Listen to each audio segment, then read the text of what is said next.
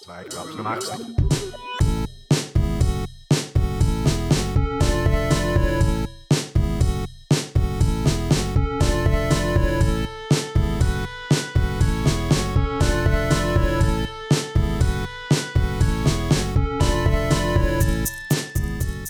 Hey there, I'm Justin Zyduk. I'm Jim Cannon, and you're listening to The Iron Age of Comics, a critical re-evaluation of comic books from about 1985 to 2000. So in the Iron Age, everyone at DC got a new origin to fit in with the new post-crisis status quo. A single appearance and showcase updating the look and name of the hero was no longer enough. Everyone needed a brand new ongoing title, and the best way to kick that off was with a miniseries explaining the all-new, all-different background. This week, it's Green Lantern's turn. So we're taking a closer look at the 1989 miniseries that redefined Hal Jordan and the Corps for decades. Emerald Dawn.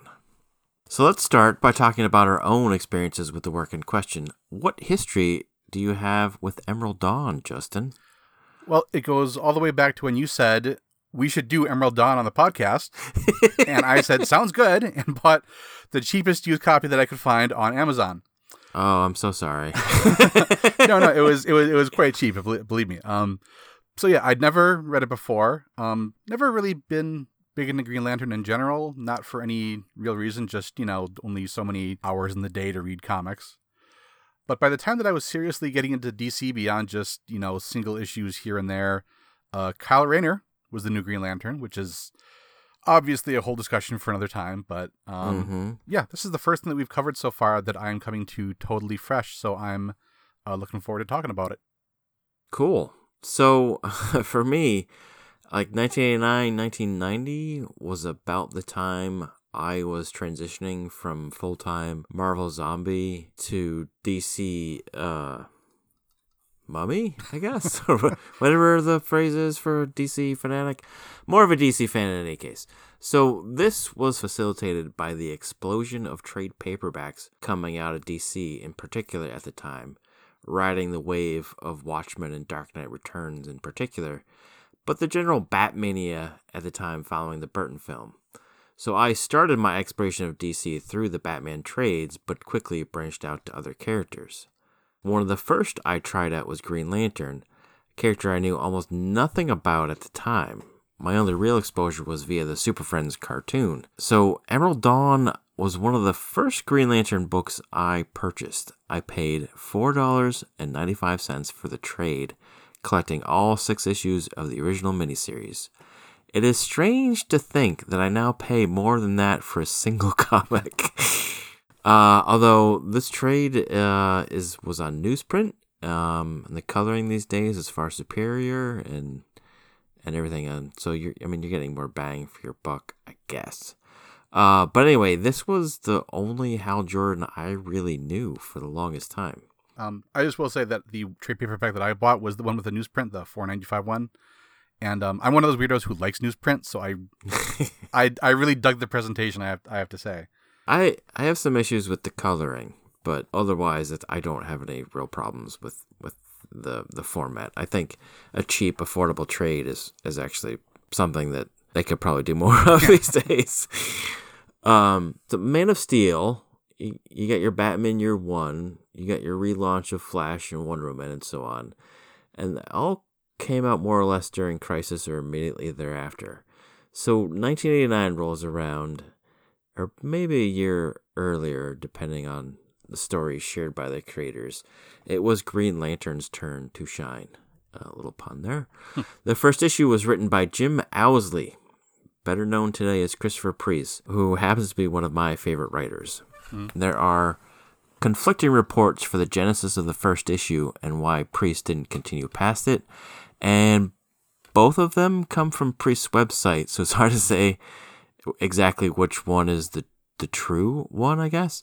So in one, Priest spent 15 months writing and rewriting the first issue to satisfy editor Denny O'Neil, then quit over the stress of it and started driving a bus. He also says that a change in editorial forced him out. When Andy Helfer took over the editor duties, he was more interested in bringing Keith Giffen aboard.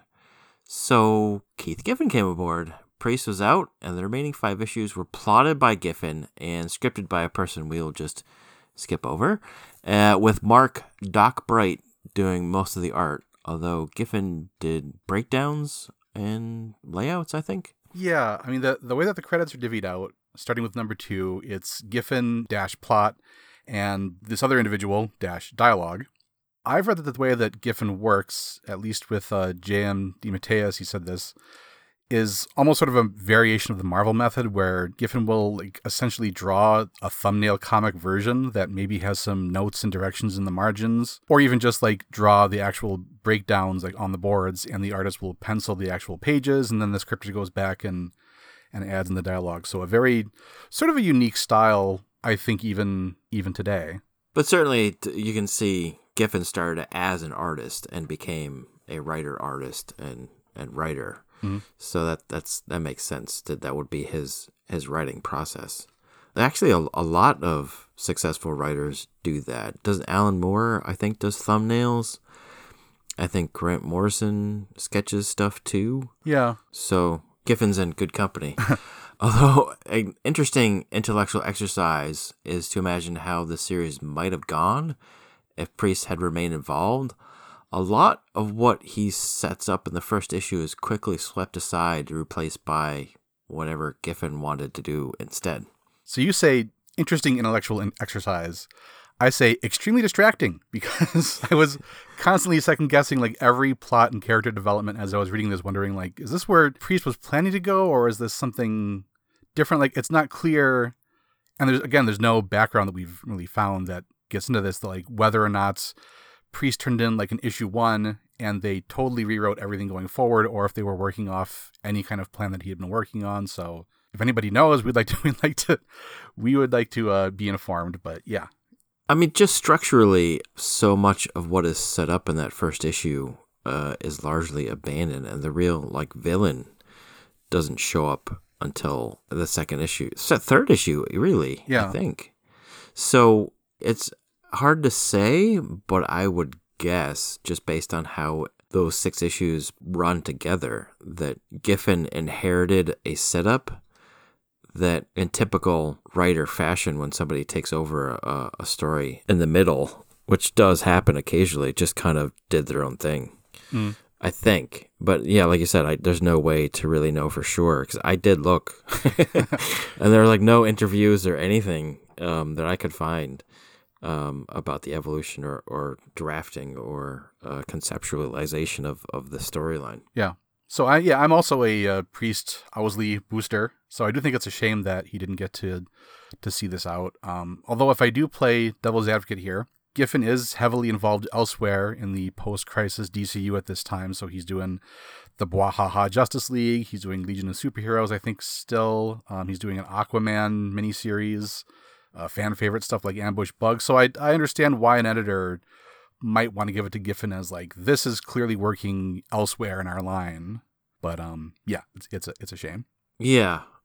It's kind of the theme I think that we will be referring to, keep coming back to throughout this episode, is oh, that's a shame. That could have been so much better. Yeah, so given Green Lantern's popularity within the DC universe over the last few decades, primarily through the work of Jeff Johns, and how quickly Emerald Dawn was swept under the rug and replaced by a brand new shiny origin in the post-Infinite Crisis era, I think. We might want to do a full summary, or more than we have been doing, because I don't know how many of our listeners may have actually read this one. It doesn't have the cachet of Batman Year One or Wonder Woman Gods and Mortals, and so I guess I'll just do a basic breakdown. Take it away. So, as a boy, Hal Jordan witnesses his father, test pilot Martin Jordan, crash his plane into the tarmac and die in the explosion. Nonetheless, he grows up to be a pilot himself at the very same company, Ferris Aircraft, but he's such a screw-up that he's in danger of losing his job. One night, while out with his friend Andy, his brother Jack, and Jack's girlfriend Dee, Hal drinks too much beer, drowning his sorrows, and attempts to drive everyone home.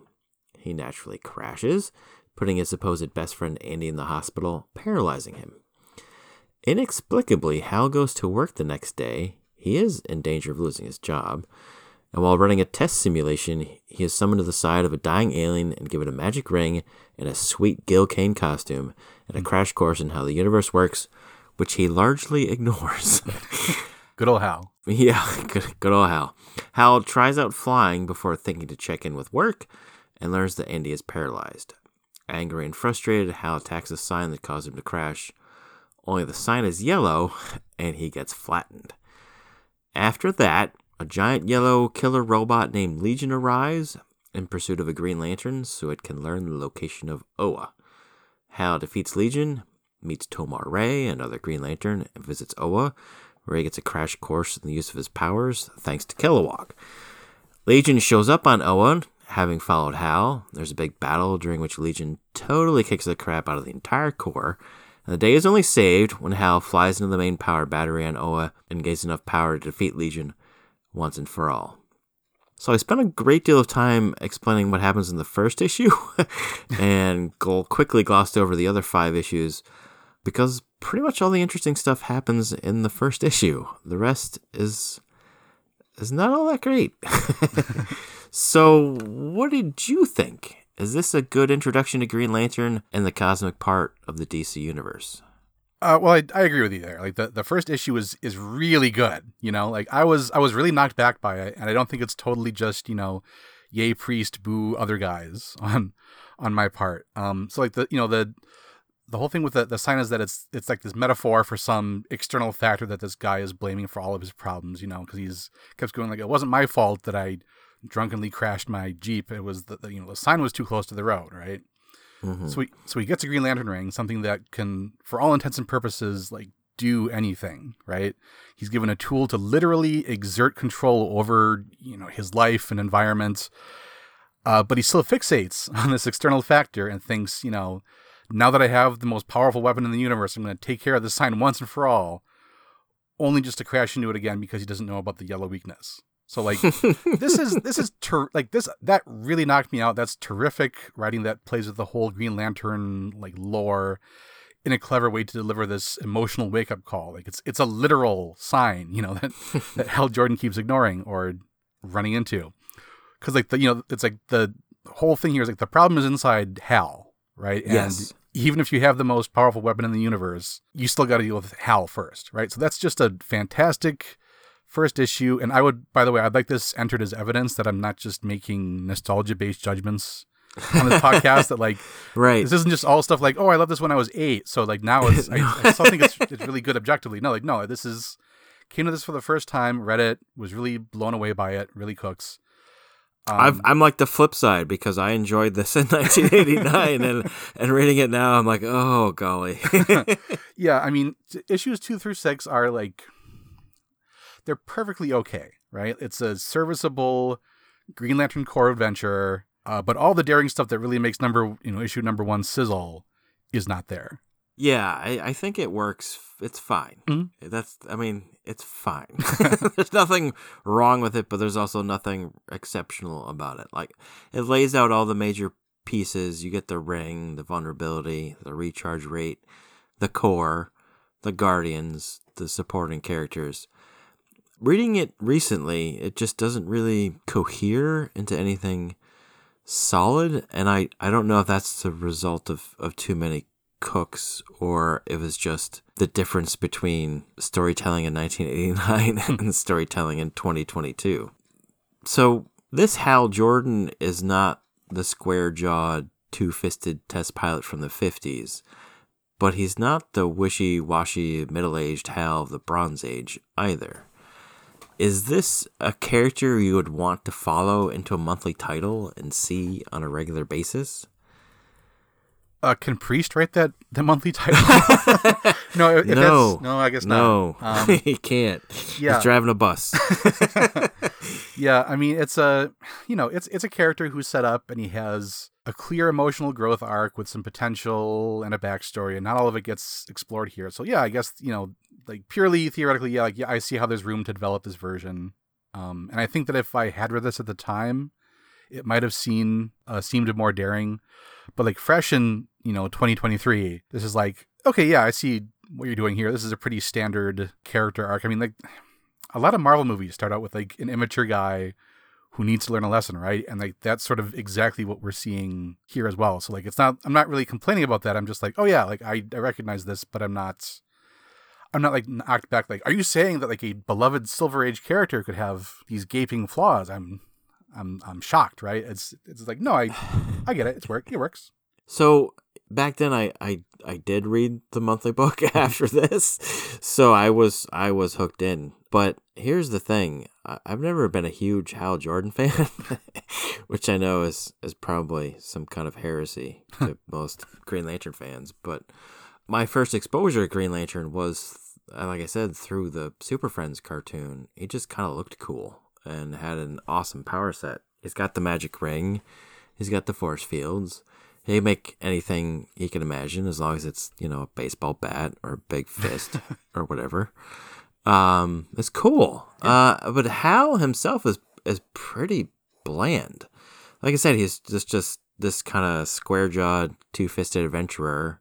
And then after Hard Traveling Heroes, he becomes this kind of clay-footed hero type. Like he's just not, So, but Emerald Dawn tried to give him some character flaws, some nuance, but I think it swings too far into making him unlikable.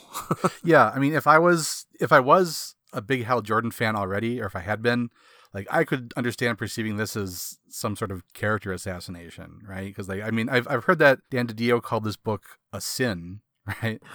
And Jeff Johns like retconned it out as pretty much as soon as a continuity reset came along to be able to do that. So like I do get that, like if I was invested in this character, I might go like I don't want to hate this guy, or I don't want to. It's hard to like him. Yeah, I don't want to think this guy is a total putz, but he is. I mean, he's introduced as an irresponsible screw up. So like at the time, readers complained that DC was copying Iron Man and making Green Lantern an alcoholic. But I don't think that's actually the case. He is a drunk driver, which I think is perhaps more relatable and more likely to have happened in somebody's life. I don't think it was the exact same thing as Demon in a Bottle. It was just a bad decision. Yeah, I think that's that's complicated, and the line sort of right, the line where that is it's sensitive, and different people could sort of read different things or interpret it differently. And there are like a couple of other pointed references to Hal's drinking peppered throughout, and like, he's wakes up with a hangover and he's, reaching for that drink in the morning or whatever. So, I don't know what was intended, but like my personal impression when I read this is that like it looks like Hal makes situationally bad choices. Like, I'm going to drink a bunch and then get in this Jeep, rather than like he is fighting an addiction of some sort. Yeah. Yeah. I mean, I do wish we knew more about what being a screw up entails. Because like when we meet present day Hal, he's just gotten, almost fired, right? But we don't see what he's gotten in trouble for. Like, is he making mistakes? I don't know if he's like honestly trying and making unforced errors, or if he's not giving it his all and he's just sort of like cruising through, or if people have unrealistic expectations, or if, his boss just doesn't like him, right? Or maybe he is showing up to work drunk or hungover or something, and that would answer that question, right? But like we just don't really know. We don't know what's going on with this guy, right? Well, I think the drunk driving is meant to illustrate that he's just making irresponsible life choices in general, and the state of his career. He's grounded. He's not allowed to fly planes, which is all he wants to do. But he's lost his relationship with Carol Ferris, the daughter of the owner of Ferris Aircraft. So he's just in a bad. He's had a series of bad decisions and having a bad day, and he's drinking to forget his problems, and it just causes more problems as that sort of thing does. Yeah. As a wise man once said, alcohol, the solution to and cause of all of life's problems. Exactly. Another symptom, I think, is Hal's like a narcissistic jerk. When he finds out about Annie's paralysis, he naturally gets upset, but he literally says, "Why did all this happen to me?" Like, his best friend is the one who's paralyzed, but he's like, "Why did this happen to me?" It's like, Hal, stop, step back. Think about it for a minute, would you please? So, I guess becoming a Green Lantern and defeating Legion and coming back to Earth to serve his jail time is meant to show how he matures through the series. But he defeats Legion by being an arrogant jerk and just taking more power than he knows what to do with. So the climax doesn't depend upon Hal's fearlessness or his honesty, which are the two requisites for becoming a Green Lantern, or even a test of will, which is what actually powers the Green Lantern construct. So it doesn't actually show any real kind of growth. He just impulsively flies into the power battery, and somehow it all works out. Right. It's all a little flat. Yeah. Again, this is why I wish that we knew how the Priest version was supposed to go, and whether it might have given a more like organic sense of maturation or a clearer emotional journey, because Hal already turns himself in before he goes on his big Green Lantern adventure. Like, he's in the holding cell. So it's not like being Green Lantern has helped him stop blaming everybody else from his problems and, agree to take responsibility, because like he was already going to do that before Legion crashes the jail and lets him out, and that's why he goes out. But he was like all ready to face the music already, And you also could have played it where like maybe he was tempted to stay in space because that way he can sort of escape all the problems that he was having on Earth and live in space as the great, save the day Green Lantern hero. But but then he just sort of decides he's going to own up to it. There's like a step missing, like I feel, I feel like it's just one of those things where like I had some problems. I had a big adventure. I saved the day. And like now I think I'm solved. And I'm not really sure what was the, what was exactly the step that involved in defeating a giant yellow robot / Mercury alien that made you decide to stop blaming everybody else for your problems. Yeah. So like, I mean, the point is that Priest sets up somebody who needs to undergo some kind of active character growth.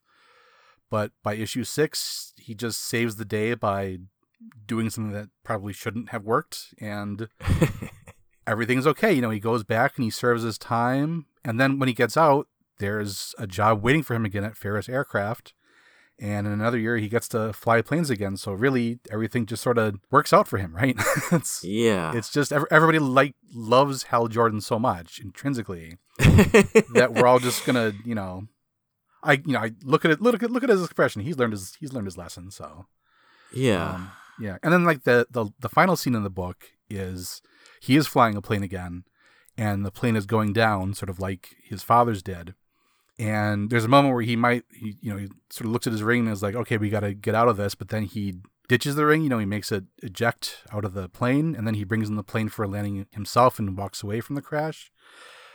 But like, what's the implied growth there? I'm not, I'm not sure. Like, was his problem that he was scared to fly and that was holding him back, and like rejecting the ring is learning to trust in himself? But we didn't really see any of that. So like, there's a lot of. I can read all sorts of stuff into this if you want, right? But yeah, I'm not sure what's supposed to be there. I don't know what the purpose of that scene is either, other than, it's like poetry. It rhymes. Like it opened with a plane crash, so it has to close with a plane crash. But because Hal survives it or manages to salvage the plane while still, landing it, he's surpasses his father or something. I don't, I mean, there's does Giffen have issues with his dad? Or what? I don't want to read too much into it because that's obviously unfair to say, but it doesn't really connect to anything that went before other than that first scene. And it doesn't elaborate any further on Hal's character in any way. Well, I mean, it has like the shape of having had some growth, right? Like you come away from it and you're like, if you're not paying close attention, if you're just sort of like glossing over it, you're like, oh, okay, yeah, I guess he learned his lesson, but what was the lesson? What was the lesson? I don't know. I just read the whole thing. So I guess ultimately I can't help but feel that literally any of the other Green Lanterns of Earth are more interesting than Hal.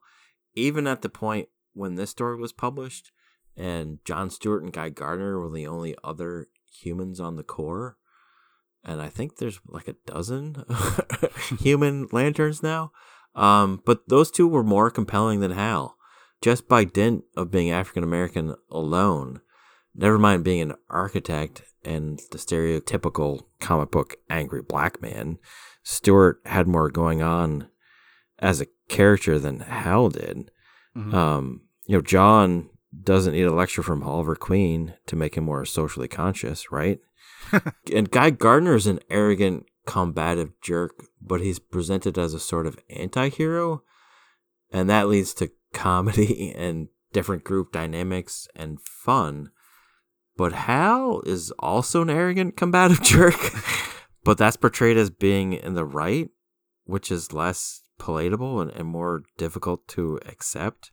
And yet, like every time someone launches a new Green Lantern book, whether it's Andy Elfert in 1989 or Jeff Johns in 2008 or Grant Morrison in 2017, 2018, whenever they did that run, they pick Hal as the go-to guy. And I don't understand that. What's interesting about Hal, right? And interesting is in quotation marks, is that he sort of defines everybody else being more interesting than him. Like if you take him as like the default template for, like you said, square jawed, white guy, right? And you have, well, what if he was more like this? Or like, what if instead of a test pilot, he was an architect, and that forced him to work more, more cerebrally and more detail oriented? Or what if you were Guy Gardner and he had even fewer positive traits than Hal Jordan was? Or when Kyle Rayner comes onto it, it's like, well, what if you had an artist and somebody who thinks creatively about how they use the powers? Hal Jordan is sort of like, he's sort of the benchmark for everybody else, but then that means that there's not a lot of center there. It's pretty thin gruel. And even after this series, he has problems, right? And he has things that he needs to overcome, but I'm not sure like what he is like other than pouty about his own problems, Like I said before, the requirements for becoming a Green Lantern are honesty and fearlessness, not empathy, not intelligence, not Kyle Rayner's imagination, not even the willpower, which is how they actually do their job. The fearlessness and honesty are a volatile combination when you think about it. And Hal demonstrates how someone who doesn't fear the consequences of their actions or always thinks they're right might not be the best candidate to wield the most powerful weapon in the universe. Right. But even there again, like, Guy is an even better way to illustrate that same situation, where Guy Gardner is an even bigger disaster than Hal, but he still technically fulfills the minimum requirements for, like, well, if you're really headstrong and you're confident in yourself, you can be this, and it doesn't matter if you're actually just a huge meathead, who everybody hates and doesn't get along, It's just another in a long string of bad decisions by the Guardians of the Universe, I think. Speaking of, so the main villain is a being called Legion, who appears, I think, only in this series and never again. But Legion is a giant yellow cyborg who's naturally impervious to Green Lantern's attacks because he's yellow. And he requires thinking outside the cubicle ring construct to defeat. So what did you think of Legion? Well, I apologize for making another MCU comparison. These dang movies are so overpoweringly omnipresent in our culture that we have no other frame of reference for anything outside of Marvel movies. But he does kind of remind me of an MCU villain in the way that people are sometimes critical of MCU villains. Because, like, he is established as being a very credible physical threat, so the stakes are high. He's not a ridiculous villain. He's a very serious danger. And he has sort of an understandable motivation. And we're told that, that's good writing, right? You should have a motivation that makes sense, and nobody's the villain in their own story. So that's good on paper. he has sort of a personality in this series. He's sort of familiar and chatty. He's, he's sort of talking to Abin Sur's corpse and being like, "Oh, Abin, I didn't give you permission to die," right? Like that's so that he's personable. There's some color, there's some liveliness there. It's quips. He's very quippy. Yeah. But even though it's worked out so that all the ingredients seem to be there, nothing really comes together or coheres to make him compelling, right? There's like a missing X factor that's not there. Like, and he has a clear goal, right? Because his goal is to destroy the Green Lantern Corps and the Guardians of the Universe. But he doesn't really need to do anything clever or interesting to pursue that goal, other than show up and just be a big yellow tank and smash his way through all the superheroes. So yeah, I feel like in a Marvel movie you would see a character like this, and he would be played by some cool character actor, and you'd be really excited when they announced it. And then you see him and be like, "Oh, that was kind of a shame. They just really had him in a mocap suit all the time and didn't." Because he is. This is exactly that sort of like Lee Pace. Like everybody likes Lee Pace when you see him in Guardians of the Galaxy, and it's like, oh, that could have been. I could have played that role, right? I mean, yeah, just shout a lot. Maybe shave my beard. Well, I think it's telling that he never returned. Yeah, everybody in comics returns, and even though at the end of this story, he's sort of disposed of in a way that seems permanent, but it's comics, right? Nobody is. Yeah, and a decent writer could come up with a reason for him to come back, and should have, actually, because the way he's set up, like Hal destroys a Legion with a nuclear explosion, and then another one just shows up. Like, his name is Legion. There's supposed to be more than one of them. Yeah. But like you said, there's nothing all that interesting about the character, so he never came back ever. Yeah. He's just kind of like a big yellow doomsday, right? Of like, he exists only to be able to take out the hero, or in this case, a bunch of the heroes, but yeah, so that like Hal has to prove that he's the greatest Green Lantern ever by figuring out a way to defeat him, that none of the other Green Lanterns could possibly do, being aliens and whatnot. It's not daring and brave and imaginative humans like we are. It's like Flash Gordon, right? Where must be a hell of a planet you come from. Hey, don't say things we can't take back. Flash Gordon is the greatest movie ever made, ever. I will never say anything bad about Flash Gordon. But Green Lantern doesn't really have a lot of other respectable villains, does he? Like, as of I'm speaking as of 1989 when this comes out. Like, I'm not a deep Green Lantern guy, but the big ones are Sinestro and Star of Sapphire, and then you're on to guys like Black Hand and Evil Star. And I know that Jeff Johns did something with Black Hand, and that's there's Goldface, there's Hector Hammond, there's the Shark, right, there's the Weapon Years of Quard, there's Sinestro and Sinestro. And yeah, it's just, aliens of the week, very often, rather than monsters of the week, and Legion kind of fits that bill, I suppose. But Green Lantern doesn't have the kind of deep bench that somebody like Flash or Batman or Spider-Man has. Definitely. and I realize, again, I'm coming at this as a non-fan, and I'm sure there's somebody out there who is a big Green Lantern fan and is talking about Flash villains, going like, well, you got a cold guy and a mirror guy. What can a mirror guy even do? And I would be like, let me explain to you the implications of being a mirror master. You can do it.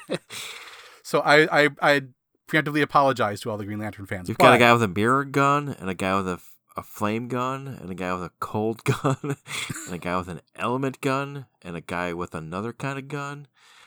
It's all different guys. Completely different. Yeah, deep bench.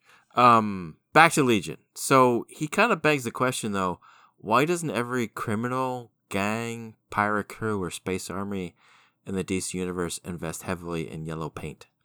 And by that token, why don't Green Lanterns carry around any other color of paint, right? Just in case something happens to be yellow, because Hal defeats Legion temporarily, at least, by covering him in mud. Right, so that he's brown instead of yellow. Yeah, and nobody else could think of this. No, again, aliens. They've been doing this for 1,000 years or whatever. However long since the dawn of time, or however long the And like, is it that Hal's like rookie perspective gives him the distance to think through this, that nobody else has that devil may care human ingenuity to go, yeah, what if we just made him a different color for a little bit, Yeah, I think that's what you're supposed to think, is that the old Green Lanterns are hidebound and by the book and rigid, and Hal has some kind of maverick American spirit, like he's a test pilot, so he'll try different things or whatever. I don't know. I mean, the yellow vulnerability has never made a lot of sense. Anyone with even a passing familiarity with color theory, like a toddler with a board book, knows that green is a secondary color made by mixing blue with yellow. So it make more sense if a color is going to be your weakness. It'd make more sense for red to be it's the opposite of green. But I guess yellow means fear, so that's the real explanation. We got the fear bug from the Jeff Johns origin. I'm sort of surprised that they didn't take the opportunity offered by Crisis and having anything being in play, right? To either get rid of the yellow weakness, or at least maybe try to explain it more rationally, like in the same way that in Man of Steel we see, like, very pseudoscience, right? But like pseudoscience explanations for, there's a bioelectric aura, and it almost seems like this was sort of crying out for somebody to just sort of go like, well, any light within these, angstroms or whatever, however the visible light spectrum works. Yeah. Get an encyclopedia and say like, oh yeah, between this, wavelength and this wavelength, something happens, right? But there's not anything really. It's just like, it's yellow, so we can't touch it. And Hal Jordan really never asks why that would be. Any questions? Right? He never asks any questions. He has no curiosity. It's really frustrating. The origin of Legion kind of illustrates the high-handedness and casual cruelty of the Guardians, which is contrasted against Hal's maverick American bullheadedness. Yeah, so the motivation is Legion species originally was sort of this relentlessly expanding insectoid life form. And what we learned from, by the way, a giant book on Oa. I don't know if that's part of the Green Lantern mythos, but there's like a giant book that's okay. Yeah. I'm surprised that was not given how explained. Explained, it's just there. Even just like how very how self-serious a lot of the post-crisis stuff is, that they wouldn't have gone with something a little less storybook. And I'm not really even complaining about it. I'm just sort of surprised, right, that of all the stuff that got switched around, like a giant book that has all the answers in the universe, they didn't swap that out for a very rational computer or something. But this book says that unchecked, the Legion species would have ravaged the galaxy, and so the Guardians trapped them on a single planet and under a green dome, where they essentially starved and tore each other apart over limited resources. So it's like, obviously this was essentially arguably a form of negligent genocide, if that's a crime that gets prosecuted. But but it's not really established what the other options could have been. Like, what would a more humane alternative to that have been? Or if this is like really some kind of fundamentally out of control, insatiable galaxy conquering species of alien, right? Or are they not really as hopeless, irredeemable as all that, and the Guardians are just racist against insect life forms? I don't know. So like, I'm not sure whether the point is that like the Guardians make these cold draconian decisions and they need to be held accountable for that, or is it just that there's no equitable solution sometimes and you have to make these hard decisions? Like, I'm not sure. We're supposed to be suspicious of the Guardians, but we're not supposed to hate the Guardians, I don't think. I mean, this is post Watergate and, disillusionment and the American psyche and everything. I think when the Guardians first appeared in the Silver Age, they were the wise, all-knowing, beneficent alien species. And gradually over the decades, that basic idea has been chipped away until it's kind of like what happened to Professor X. Sure, yeah. And the Marvel Universe is like everything positive about them has been removed, and they're just like full supervillains at this point. Yeah, all your authority figures are villains now. Right? Yeah. So I think this was just trying to add some of that realpolitik or kind of hard decisions or like 4D chess, like the Guardians are operating on a level that we mere humans can't understand, but at the same time, our value as humans, or Hal's value as a human with a human viewpoint, is supposed to contrast against that, and he's supposed to be like, the greatest Green Lantern because he goes against these kinds of cold-blooded decisions or whatever. But I think that's the intent. I don't think that is what necessarily gets pulled off either in these 6 issues or any other Green Lantern comics. Like it's complicated too by the whole cosmic setup of the DCU because they are the guardians of the universe, not just the galaxy. So they've broken up the universe into 3,600 sectors, and each of those sectors gets a single Green Lantern to patrol it. So given even the limited knowledge of the size of the universe that they had in the 1950s or the 1980s, Hal has to, as a Green Lantern of Sector 2814, oversee justice in a couple of different galaxies. Just because space is pretty big.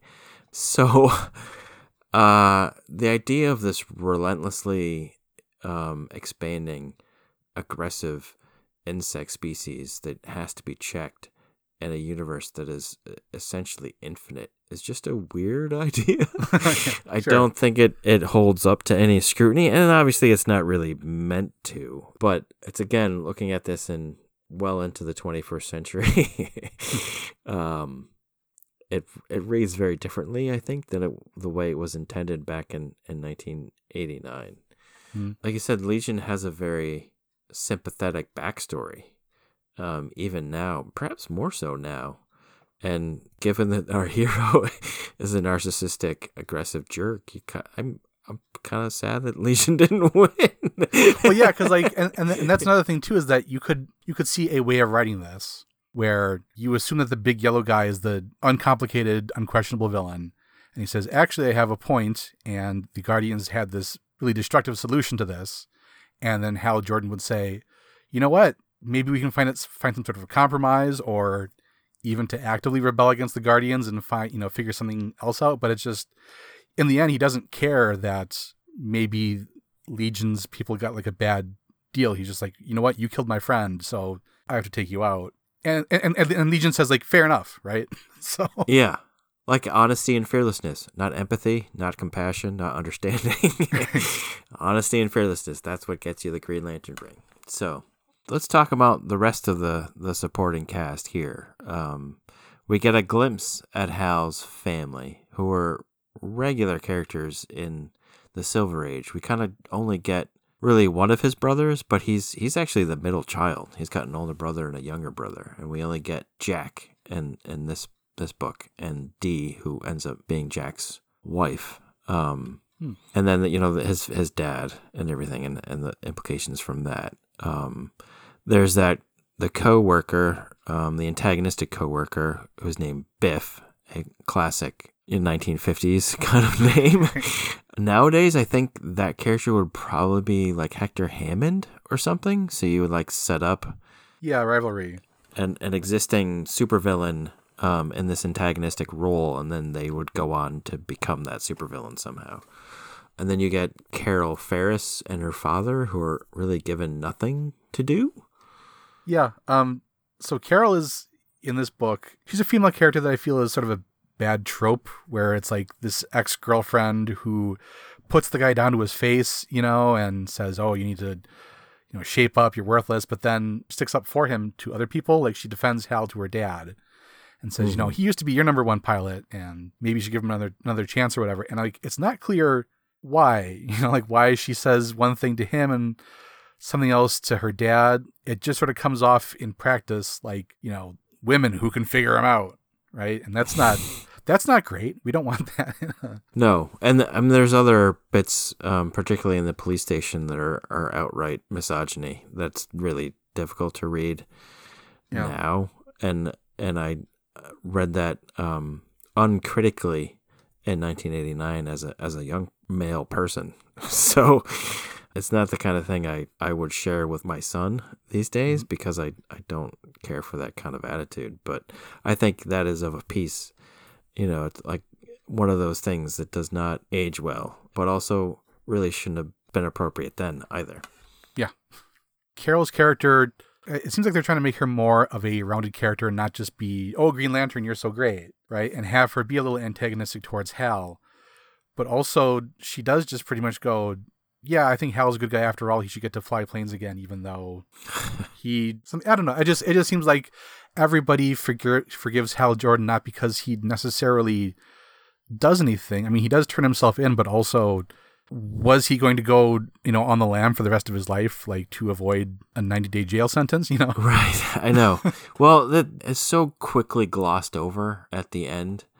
I think it's over in a couple panels, his 90 days. So it doesn't feel like it earns him anything. Yeah, he stays in jail for one panel transition, and then he's out. And then there's Andy, who's a character we've never seen or heard of before. He's quickly fridged and largely forgotten, despite being Hal's quote-unquote best friend.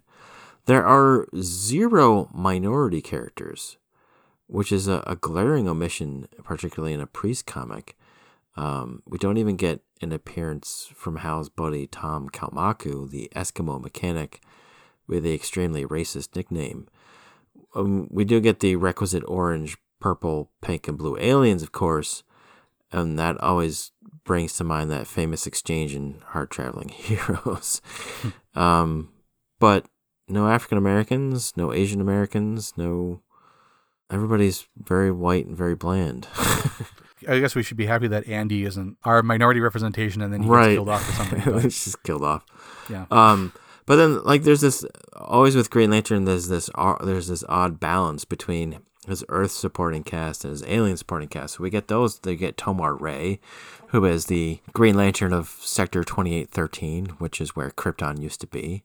We get Salak, the 4-armed, weird, cucumber-headed purple guy. And everybody's favorite alien, Kilowog, the big pig drill sergeant guy. Classic aliens from the Silver and Bronze Ages. And like I said, it's the nature of the Green Lantern Corps. It's hard to give either side of Hal's life equal weight, particularly because Earth is a lot less exciting than space.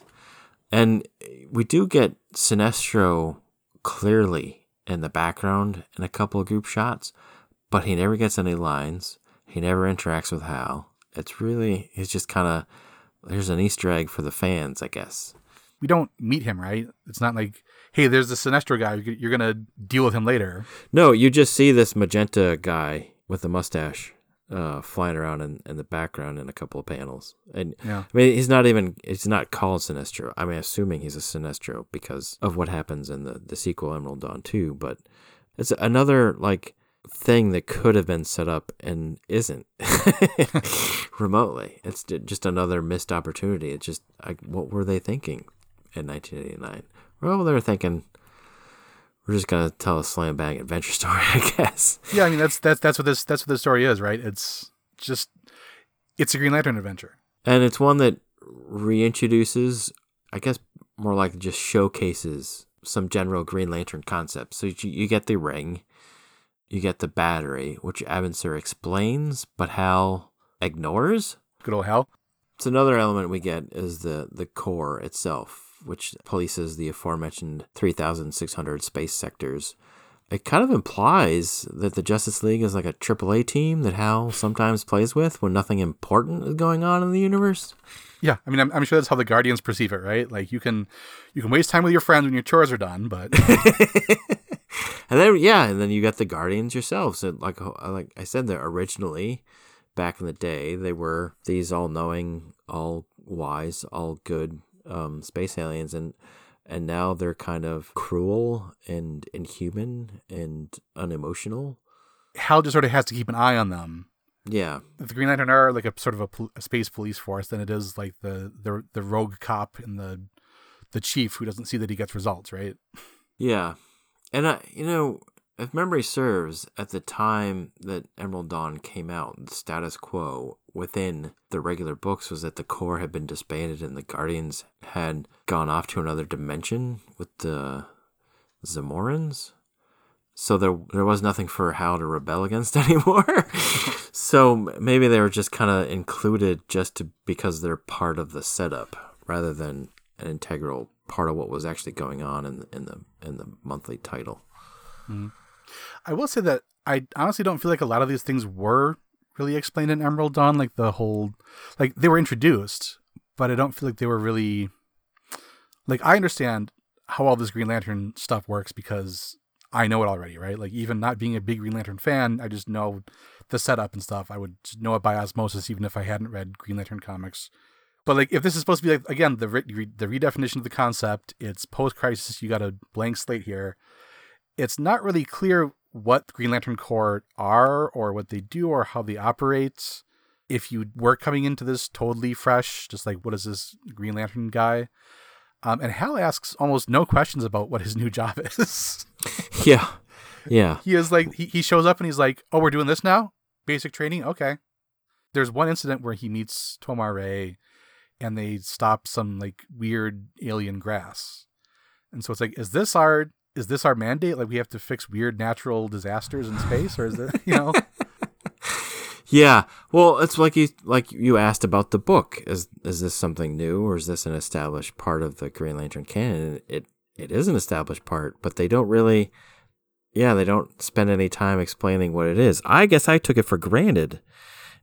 I guess because I know all this stuff, it just seems like, okay, so we hit this part now. So this part of the legend or the continuity or the canon, here's that panel where that appears.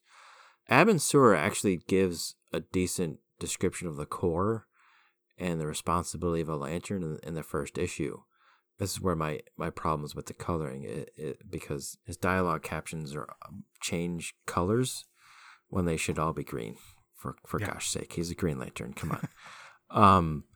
But while he's giving this lecture to Hal is freaking out about the situation he's in, and so he's not paying attention to it. But it's a really good summation of the Green Lantern Corps and its role within the universe. But I don't think Hal gets any of it. And then the rest of the series just kind of throws Hal into the mix and he reacts. He's never proactive. He's just kind of reacts. Like he's handed off to Salak by Tomar-Re, and then Salak hands him off to Kilowog, and Kilowog puts him through his intensive boot camp training, which we're not privy to how long that actually takes, but he's missing from Earth for quite some time. Mm-hmm. And then throughout this too, like there's all these Green Lanterns just on Oa. Like what's going on in the rest of the universe? Or people can just chill out on Oa, not paying attention to anything. It's really, I don't know. It's really weird when you start thinking about this stuff. So, well, people complained about the series at the time and complained even more loudly in the mid-90s when Emerald Twilight happened. I think all the seeds for Emerald Twilight were planted right here. You get Hal's arrogance and his refusal to accept the Guardian's authority. You have the use of the central power battery to magic away the problem.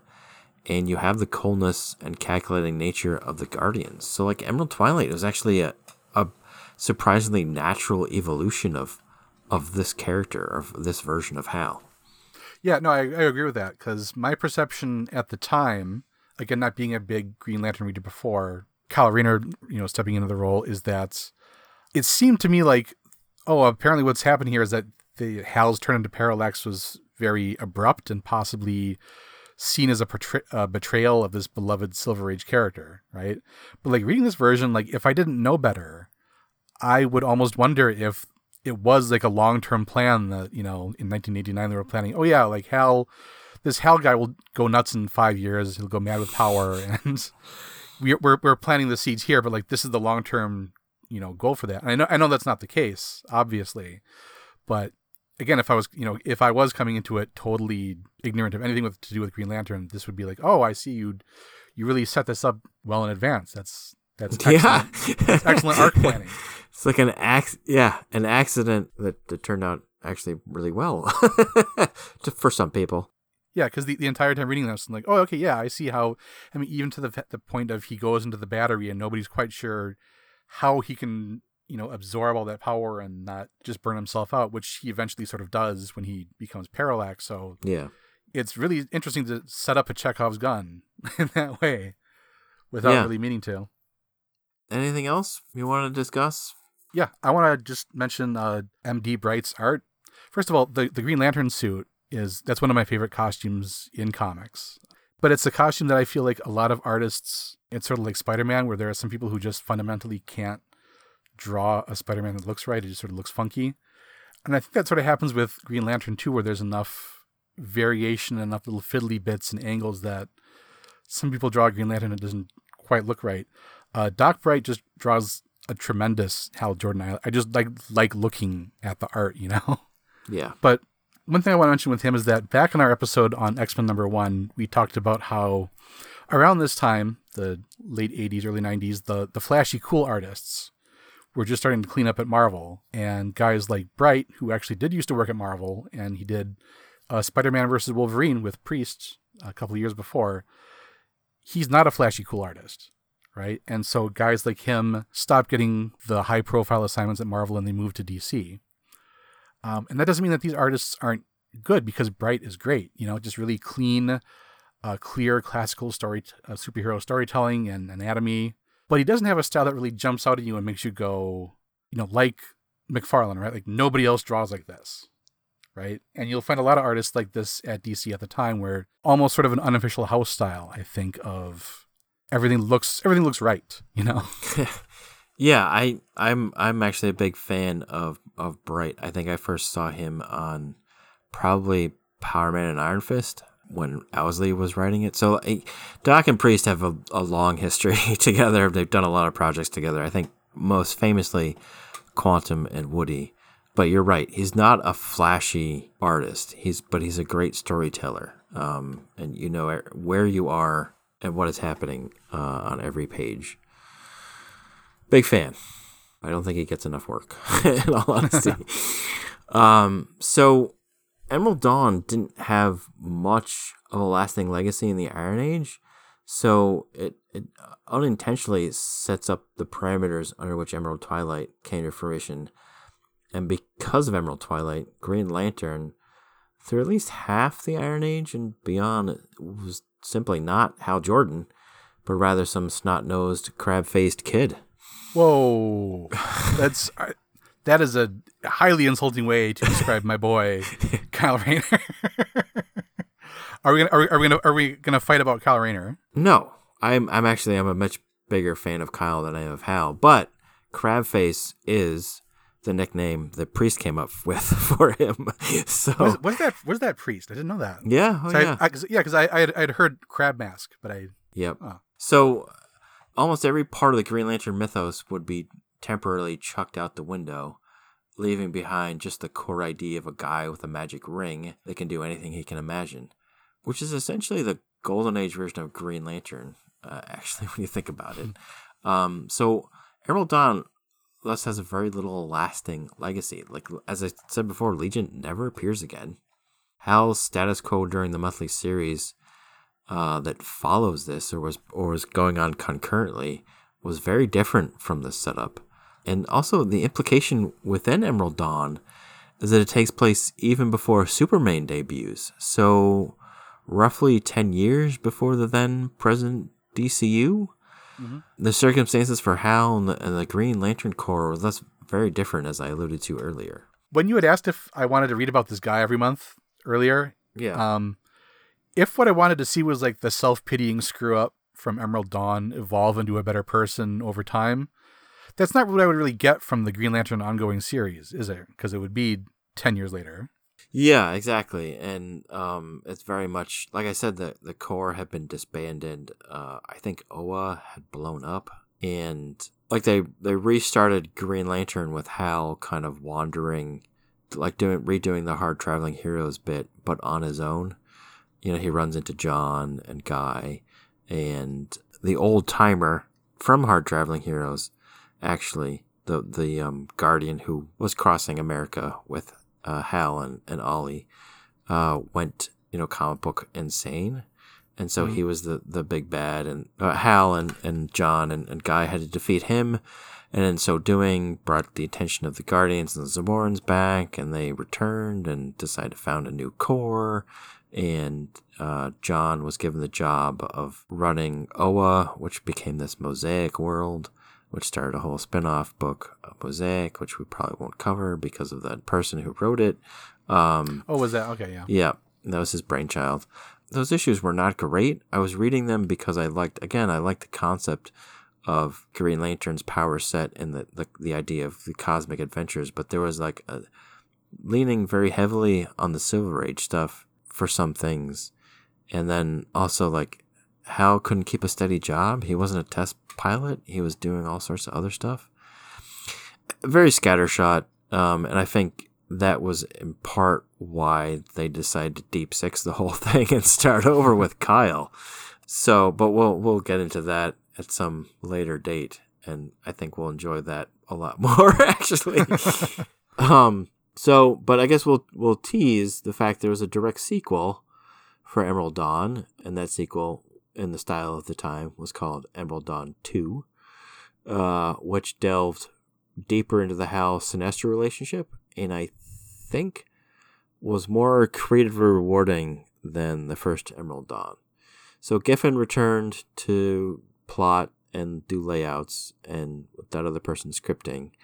And I think that series perhaps has a greater impact on the modern incarnations of both Hal and Sinestro, because it's very much about not really a friendship at the time, but very much about them having at least a prior relationship before Sinestro went evil. So there's actually some depth to that whole arch-enemy dynamic, which has been strengthened in the post, or through the John's origin and the post-John's era. I think that's an interesting dynamic between Sinestro and Hal that you don't necessarily get in a lot of superheroes. You kind of get it with Thor and Loki, particularly in the films. Less so as Loki evolved into more of a heroic character, but this kind of Sinestro doesn't love Hal like a brother, but he respects him. And so there's a cool interplay between them whenever they go at each other's throats, because they either Sinestro sees Hal as basically being the only person worth dealing with. And so when he has to deal with Guy or John or Kyle, he's dismissive. And I think that's a big part of why Sinestro is such a good foil, and why he's the go-to villain. Mm-hmm. He's the Lex Luthor. He's the Joker because of that kind of relationship. Yeah, sort of the mentor student colleague kind of thing. I get that. Yeah. I never read that one either, but that's about Hal. That's actually his 90 days in prison. Yeah, and he lets himself out to train with Sinestro, sort of with the power of the ring. Yeah, that already sounds like a more interesting origin story. You maybe should have started there instead of this instead of this. Yeah, the big yellow guy is on the loose. But it's also too that puts the lie to the end of this series where Hal proves himself by doing his 90 days. Well, he doesn't. He's sneaking out to go do Green Lantern stuff with Sinestro the whole time. So he's not learning any important lessons about responsibility and stuff. So, yeah, complicated legacy these two books have. What a cad. Yeah. Oh, golly. So, ultimately, what did you think of Emerald Dawn? It's fine, right? I would, I don't want to be too, because again, I know it can seem sometimes if things that I read when I was 8 or 16 or whatever, you'd give them a pass, and then when you come to these things fresh, you're maybe a little more critical. So I want to be aware of that, but that first issue was really great. Again, but yeah, there's various reasons that DC doesn't push this series anymore, whether it's for behind the scenes personnel reasons or because there are subsequent versions of Hal's origin that have supplanted this one. But even on its own terms, this is probably the least essential post-Crisis revamp for a major character, I think, just from what I've read. Man of Steel was supposedly like necessary, right? Like Superman needs to be redefined for a new generation. Batman Year One is a radically scaled back version of the character. Perez's Wonder Woman is a very sweeping reinvention, trying to find a new relevance for that character. This sort of seems like you said, it's just time to do Green Lantern, right? Like, does anybody have any really exciting ideas for Green Lantern? Like, y'all sort of like where Green Lantern is going? You just want to do, it's just a new version of the origin, right? Instead of a fundamental, let's really think about what this character means or what this mythos or whatever should mean or what we can do with it. And just, we'll do the new version, right? We'll introduce all the characters and they'll be consistent with how they are later. Yeah. It is possible, of course, that there could have been an all-priest version where issues 2 through 6 are totally different and really innovative, and it would have been as groundbreaking as the others, but we can't assume that, right? So, who knows? Yeah. Release the priest cut. Is what I'm gonna start getting that hashtag trending. Oh man, that'd be so much more awesome. I can already tell you without even knowing the details, it would have been better. I guess, yeah, I have been very critical of this, perhaps unfairly so. I'm very much looking at this from 2023, and for sure, in 1989, there was much less pressure to create a compelling, enjoyable superhero comic book. Right. Even those heady post-Watchmen days. This was a time when DC was still pitching at an all-ages audience, so it had to run the gamut from kids to adults. This probably passes the test of being something to engage the 8 to 16-year-old demographic. There's lots of action. There are high-swinging teenage emotions. There are cruel parental unit stand-ins for the hero to rebel against and show he's better than. But I think I wanted to see more develop from the premises laid out in that first issue. Like you, how being a Green Lantern affected Hal's interpersonal relationships on Earth, how he might have been matured and tested as a hero, how he could go from being this perennial screw up to being the greatest Green Lantern ever. And I don't think we quite got that. Yeah. I think ultimately it's a fine origin, damning with faint praise, but I just wish there was more to it. That's it, I guess. Emerald Dawn. Hashtag release the priest cut. Yeah, let's get absolutely. That. He's working at DC. We could get this. I'm sure this is nobody's priority, but if enough of you want it, they probably won't do it anyway. Yeah, exactly. Anyway. Well, yeah, he proved that they won't necessarily do what Hal Jordan fans want you to do anyway. So, with that wrapped up, I'm going to do a little experiment. Jim, gauge your reaction. Okay. I'm going to say one word. Okay. Wizard. Okay. Okay, I'm picking up a vibe, if you will. So I'm going to ask you out there in Radioland, did that fill you with a fond, almost glowing sense of nostalgia? Or did you wince like I showed you an embarrassing photo of yourself from high school? Definite wince. Yeah. An audible wince, in fact. Yeah. Either or both reaction might be appropriate or justified. Instead of a comic book, we're going to be taking a look at a magazine about comic books and what it can tell us about the Iron Age, and just sort of re-examining what is today, and even at the time, was a very controversial publication. Until then, you can reach out to us at ironagecomicspodcast@gmail.com. Follow us on Twitter and Instagram at Iron Age of Comics. We'll be releasing episodes the first and third Wednesdays of the month, but you can subscribe or follow the Iron Age of Comics on your podcasting app of choice, and we will come right to you. Please consider rating and reviewing on Apple Podcasts. Leave us a 5-star review, and we will read it out on air. We've said it before, but this is a new and independent podcast, so all of the stuff that, even the very popular podcasts will, and the ones that have a huge following will say, rate and review. Well, like, this moves the needle for us comparatively more. So if you rate and review one podcast, please make it this one. In your day, please make it this one, and we'll read it out on the air. So that's it's a slight bribe of minor cachet. But perhaps more importantly than gaming algorithms like we're trying to do here, please consider sharing our show with the comics reading people in your life.